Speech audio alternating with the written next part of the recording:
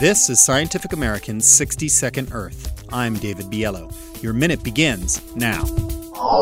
The town of Agbogbloshie in the West African country of Ghana has been called a digital dumping ground.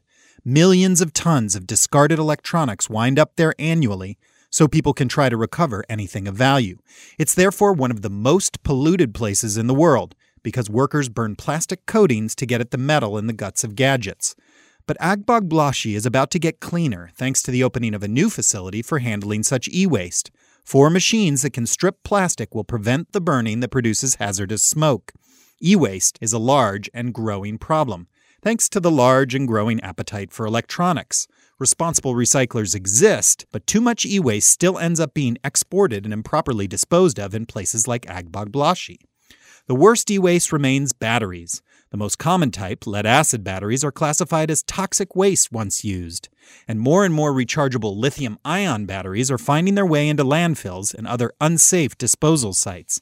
But the problem of e-waste can be solved with proper recycling. The new machines in Agbogbloshie should be able to strip enough wires to produce about 10 metric tons of copper a month. That's good news for livelihoods and lungs of local residents. Your minute is up. For Scientific American's 60-Second Earth, I'm David Biello.